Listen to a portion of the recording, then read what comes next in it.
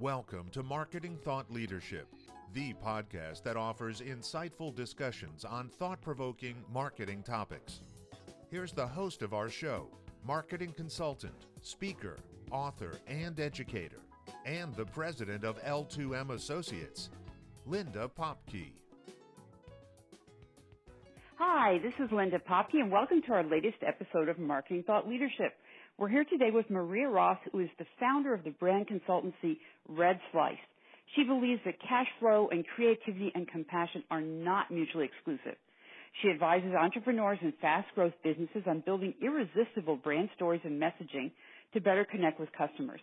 Maria has authored a number of books, including Branding Basics for Small Business and her newest book, The Empathy Edge, which we're going to talk about today. She also understands the power of empathy on the brand and on personal levels. In 2008, shortly after launching her business, Maria suffered a ruptured brain aneurysm that almost killed her and inspired her memoir, Rebooting My Brain. So she's spoken to audiences from the New York Times to Blog Her to all over the place, and we're thrilled to have her here today. So welcome, Maria. Thanks for having me, Linda. This is great. So you've written a book about empathy, and before I ask you about why, I would like you to define empathy for us, because I think too many people confuse empathy and sympathy, and they're very different. Absolutely. And I actually addressed this in the book where, everyone I talked to sort of gave their own spin on how they defined empathy. But for the purpose of the book, I narrowed it down to a mindset to adopt the perspective of another person. So if you look at traditional definitions of empathy, a lot of them say, it has to be you feeling exactly what somebody is feeling. But in the modern definition, you can be empathetic towards someone simply because you're looking at the world through the lens of their eyes. And you're understanding where they're coming from, you're seeing their perspective, and that's the kind of empathy we're talking about in the book and how it benefits organizations. So sympathy sort of adds that layer of pity to it in many instances. Right. Where empathy is more just about, empathizing if someone's angry or empathizing if they're sad or empathizing with their situation, even if you have never necessarily walked in those shoes. Actually, and that's a great point, too, because most of us haven't. So why would you write a book about empathy? And certainly I know I mentioned before about your brain aneurysm and that incredible recovery you had, and so I think you've probably experienced this. But in the business world, why is empathy so important? Well, I've been kind of a student of empathy my entire life without even realizing it, and very impacted by the experiences and the perspectives of other people, which can be a blessing and a curse in many situations. But specifically in 2016, I was really upended by the presidential election and just the behaviors that were going on and the lack of civility and the lack of understanding. And also what was concerning me the most was this demonization of the other. And yes. I thought, well, what can I do as a brand strategist? Do I need to become a civic activist? Do I need to, get involved in more causes? And I was hearing this lament from my customers and my clients and my colleagues as well, sort of like, what can we do within the scope of our work? And that really sparked something in me about how can we use our work and our platforms to bring about change, which got me down the path of, well, maybe if businesses and organizations can start to master empathy, this is where we spend the bulk of our time. And if we can't master empathy at work, what hope is there for the rest of the world, right? The rest of our lives. So I wanted to focus it sort of on what my wheelhouse is, which is business, branding, and customer experience, and just say, okay, little Trojan horse factor here. If we can get people to adopt a more empathetic mindset at work because it benefits the organization, maybe, just maybe, that will spill over into their personal lives and ultimately transform the world. So kind of a lofty goal, but I think we can all agree that making the workplace a more empathetic and compassionate place to be would benefit everybody. Absolutely. And I think, you hit on something that no matter what your political persuasion, whether you're red or blue or purple or whatever, you have to agree that there is this nastiness and a lack of civility and a lack of empathy going on in the political sphere, and we see it in other areas as well. We see it in sports activities, and we see it in other places too. So we see what happens when empathy isn't involved, and when we're not thinking about being in the other person's shoes. What happens when you do have empathy? How does that benefit different businesses? What really works for them when empathy is involved? Well, that was actually the great part of this whole exploration and the research is that there's so many benefits and hard benefits to an organization and to leaders and brands and teams adopting an empathy mindset. I mean, just some of them broad-based are just increased innovation, increased productivity, better employee engagement, retention, talent attraction, better customer loyalty. Oftentimes it can be good free press, which is sort of what people think when they're sort of looking at a company and wondering if they're being empathetic for the right reasons. But the bottom line is when companies and organizations do act with empathy, people notice. And they do get attention. They do get word of mouth. So there's all these benefits, both internal to the organization and external to the brand. And that's something that, there's some studies that suggest it increases stock price, increases valuation of a company, that some companies outperform in their markets when they have empathetic cultures. So there's a lot of there to prove to a skeptic that this isn't just some sort of nice to have type of management philosophy, but it's actually something that can increase the bottom line. Do you ever find that people are concerned that, gee, what if I empathize with the wrong thing? Could I go down the wrong path? Is that an issue in a company trying to figure out how we are more empathetic and really where we want to be empathetic? I don't know that I've come across that particular issue. I mean, I think one thing that's important to note is that in my research is that, sociopaths use empathy to their advantage as well, to take advantage of people. Interesting. So, yeah, empathy can be used for bad as well as good, for evil as well as good. So, when you understand someone's motivations, you also can manipulate them in a way. But we're talking about this broader taking that perspective, taking that lens, and I think just the action of getting outside of yourself and looking at something from someone else's point of view brings humility to leadership, to an organization. Sort of, we don't know all the answers. We need to look at this from someone else's point of view. And that in and of itself, even if they choose not to act on that, and that's the whole thing, right, is empathy is the mindset. And in my book, the definition is that it can lead to compassionate action, but the action is key. So you can have all the empathy in the world for a colleague or for a customer or whatever, but if there's no policy or action that takes place, then it's sort of just empathy that dies on the vine, in other words. And so I don't think there's any danger to being empathetic to another point of view, because that implies a judgment that the other point of view is right or wrong. And I don't think that's where we're coming from. I think where we're coming from is that by taking that other perspective, you can collaborate better, you can communicate better, you can negotiate better, because you know where someone is coming from. And this is fascinating. And you talk about, the subtitle of the book is Harnessing the Value of Compassion as an Engine for Success. So is compassion what comes out of empathy? How do those two relate together? And maybe do you have some specific examples of how an organization might use that to be more successful? Yeah, and this is something, again, where the research differs, depending on where you look for the definition. Some people think compassion leads to empathy. Some people think empathy leads to compassion. I found some compelling proof in my research that really, when it comes down to compassion is often an active thing. It's a compassionate act. Yep. And we tend to say you feel compassion, but the way I've framed it out in the book is really about when you have that empathetic mindset, it can lead to compassionate action. Now, can people take compassionate acts without empathy? Absolutely. You can give to a charity. You can help a homeless person on the street. You can, help a local shelter. And it doesn't mean you're necessarily doing it because you're empathizing with somebody.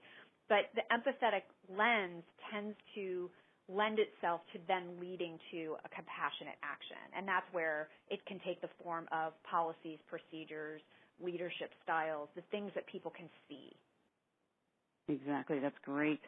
So what does it look like when a company starts to really adopt empathy, makes this kind of a best practices within the organization? Well, the funny thing is some of this is based a little bit on personal experience and what I've seen in action, and I also share in the book. But it's that when people and companies are compassionate, when they're expressing that empathy and they're considering another person's point of view, the feedback they get from the world, from that experience, is positive. And then they want to do it again. So even if what's getting them there could be what you might consider selfish motives of like, we want to get great PR, or we want to drive revenue, or we want to increase our customers, in the end, you still have to adopt the empathy mindset and do the act.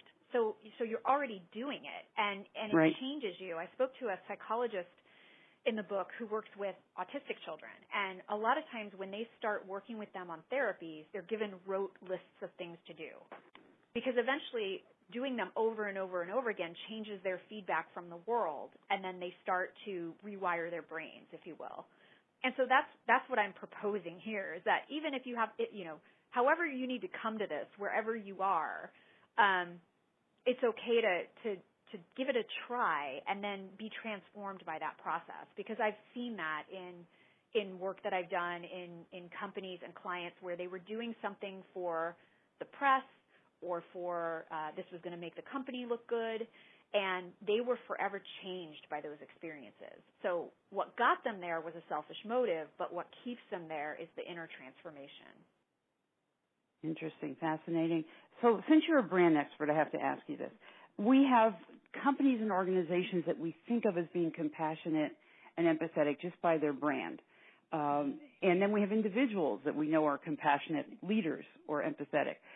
What comes first? Do you have to have the leader first? Does the leader then create the brand? If you have a compassionate brand, whether you're the American Red Cross or, or even somebody like Salesforce that is known for doing volunteer work, et cetera, does that come first and then you attract people who then become empathetic, or do you need to have the empathetic people and then they change the brand, or do they both happen at the same time? Well, in an ideal world, and the way I structured the book is that I talk about leadership, the individual level first. Then I talk about culture. Then I talk about external brand, because to me it's a concentric circle that ripples out, right? You have to sort of brand from the inside out. And that means, changing the behaviors of leaders that then impact the changes in the culture. The changes in the culture then impact how they interact with customers and clients, which impacts the brand. But, the reality is most organizations are not starting from a standing stop. I mean, they're in existence. They might have different pockets of the culture that are good, different pockets that are bad, leaders that are good, and I guess I shouldn't say bad or good, but, leaders at differing levels of empathy and compassion. Right. And so you sort of have to start where you are. And I think if you're going to start that initiative, you have to have strong leadership and strong executive sponsorship that's modeling the behavior, of course. Like, you cannot have an empathetic organization if the CEO is a total jerk to everybody, right? Right. Because people are going to be unhappy. That unhappiness is going to spill out into how they impact into their interactions with customers. It's going to, on and on and on. And so it's really, what I try to do with the book is say, whoever you are reading this book, whether you're an influential CEO with, 10,000 employees and a global company, or you're an entry-level manager in an organization, you still have a sphere of influence. And you can create a ripple effect within your sphere of influence, however big it is. So if you decide, I would like my organization to be that kind of an organization, but I don't think it ever can be, we'll start with what you have impact over, which is your immediate team, your department, your division. You can adopt those behaviors in there. And then, I think at that point it is about leadership coming first, because then you're going to dictate the culture, then you're going to dictate the policies, et cetera, et cetera. So I think it's, it doesn't have to be this big transformation play from day one, but leaders eventually have to play a part, because they can't just be talking the talk and not walking the walk. Got it. And therefore it's a spectrum. So we're not either empathetic or not, but we're low or we're high, and we can move along the spectrum and move people more to where we want them to be in terms of empathy. I think so. And again, according to research and talking to some psychologists, unless you're a sociopath, right. Most people empathy is an innate human trait. Biologists have done studies for years that show that we are hardwired as humans to be empathetic and live collaboratively in cultures. And what happens is some people in their lives are in environments that nurture that, and they're able, it's just like working out. They're flexing that muscle every day. So by the time they're adults, it becomes their identity. It becomes their standard operating procedure. Other people may not have grown up in that environment. They didn't get the opportunity to flex those muscles as often. Those muscles have atrophied a little bit. And so in talking with some experts, especially experts that work with children and trying to, increase empathy in children, it's easier, like anything else, right? It's like learning a language. It's easier when children are brought up flexing their empathy muscle. But it doesn't mean adults can't learn. It just has to be more of an active decision that I want my identity to be this, and therefore I have to take very deliberate actions that, again, might seem surface or might seem like, oh, I'm just going through the motions, but going through those motions will actually help to flex that empathy muscle over time. So with adults, it's just more of an active choice, and that's one of the things, I got with talking in the book is some people might say, well, I'm just not naturally empathetic. Well, that's a lie because humans are naturally empathetic. Right. You haven't worked out in a while. And so and that's why I really wanted to include habits and traits that were actionable, the playbook part of the book, which is like try these on for size. They might be painful and uncomfortable at first. You might be sore the next day. I don't know. But try these things because as you start to change that behavior and change that feedback from the world, you start to rewire your brain. Got it. That makes sense. So let's talk about it from a marketing perspective because we have a marketing audience here. And certainly we want, as marketers, we want our consumers and partners, et cetera, to be empathetic to our brand and we want to be empathetic to them. But how do we really adopt this concept and embed it into our efforts so it becomes natural, it becomes part of our DNA? Well, having worked in marketing for a very long time and working on the client side for a long time, I can tell you that most companies don't. They say they adopt a customer point of view, but they really don't. I've worked in marketing teams where we never had an interaction with a customer. We never saw customer surveys. We never solicited feedback. It was all in a vacuum of what we thought the messages should be and what we thought was compelling. And, hey, we think this is a really great idea. Not that you have to vet and focus group every single marketing campaign that you want to do, because obviously that would take forever. But some marketing teams are better at embedding the customer into what they do every day. So with my work with clients, for example, I build brand strategies and messaging. And a part of that brand strategy is ideal client or customer personas, which sounds like a ridiculous exercise at first to sort of build this character of who your ideal customer or client is. But it informs so much because once you actually have a clear, detailed, intimate picture of who your customer is, you do start to see the world through their eyes. What keeps them up at night? What do they fear? What do they value? What are they striving for? And you can speak to those things within your messaging and your marketing so that you are speaking directly to their buying drivers rather than this is what I think you should know. And just that step alone from a marketing organization standpoint, it seems so simple, but it's so often overlooked in this rush to, well, this is the product we've got to promote this quarter. And so we need to do a marketing campaign. And these are the messages that product marketing told us that we needed to push. And there's no thought to, like, the person on the other side consuming it and what their life is like. That's what I always try to do with my clients is think about what this person's life is like, not just at work, but outside of work. Like, what kind of person are they? Are they risk averse? Are they adventurous? Right. Are they loyal? Do they care more about their careers than the business? Or do they care more about creating a legacy? What are those things that we could be speaking to in our messaging? Again, it's all got to be true, of course, but what are the things we can play up and pull out that are going to be way more compelling to them so that that person looking at that marketing or attending that event or listening to that podcast says, yes, oh my gosh, you get me, right? Like you get out of my head. You really understand. And so many marketing teams do not do a good job of that.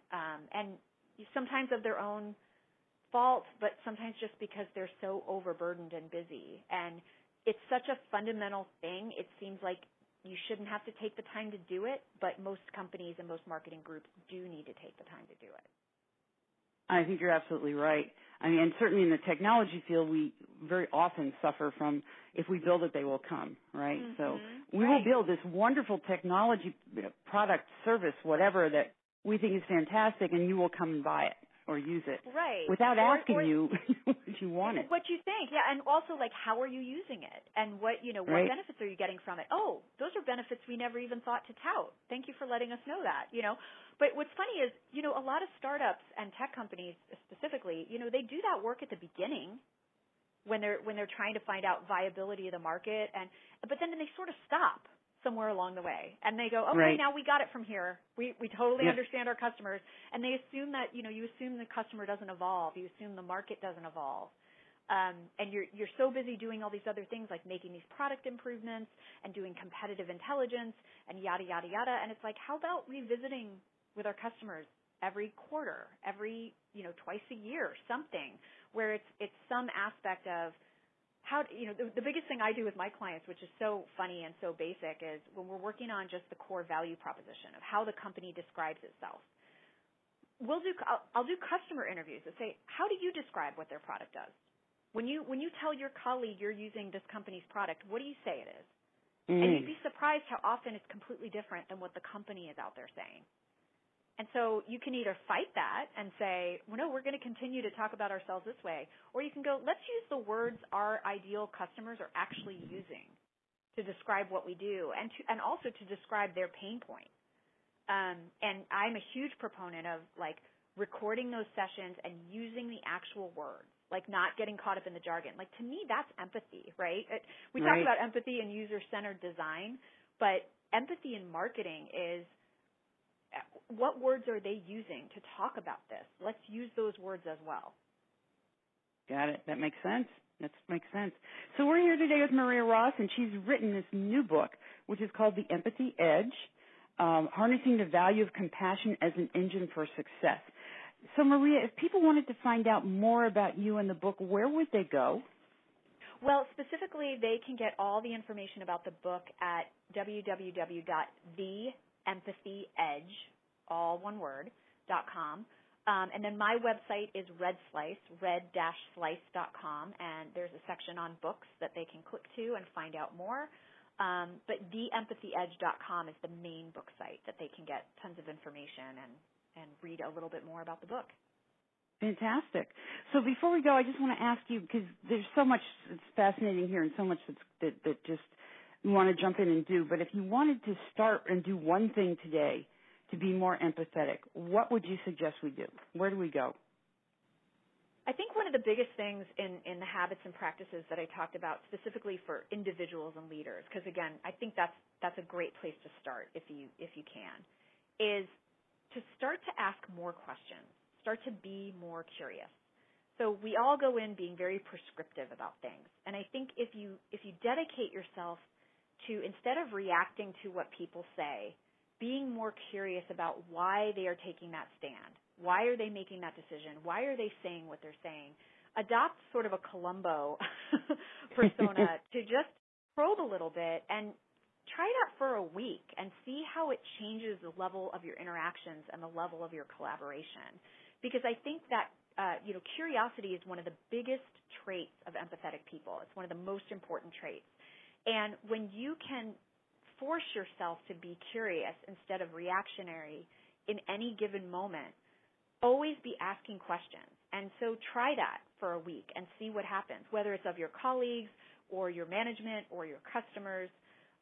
Instead of going in with the answer you want to give, ask the question about why they feel or think the way that they do.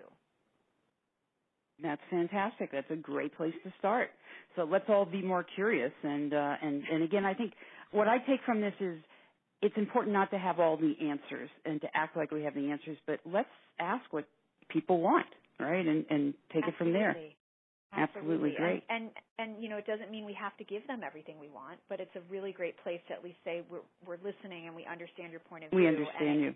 Yeah, and it can make the decisions you end up making, even if they're decisions that people don't want to hear, more palatable because they know at least they've been heard. They've been heard, exactly. Well, thank you so much. We've been here with Maria Ross. She is the author of The Empathy Edge. And thank you, Maria, for being here with us today and sharing some of this and letting us know about some of the things we should be curious about. Thank you so much, Linda, for having me. This is Linda Popky. Until next time, thank you for listening to Marketing Thought Leadership. We hope you enjoyed this edition of Marketing Thought Leadership. brought to you by L2M Associates. If you'd like to find out how you can improve the return on your investment in marketing programs, processes, or people, contact us at www.l2massociates.com.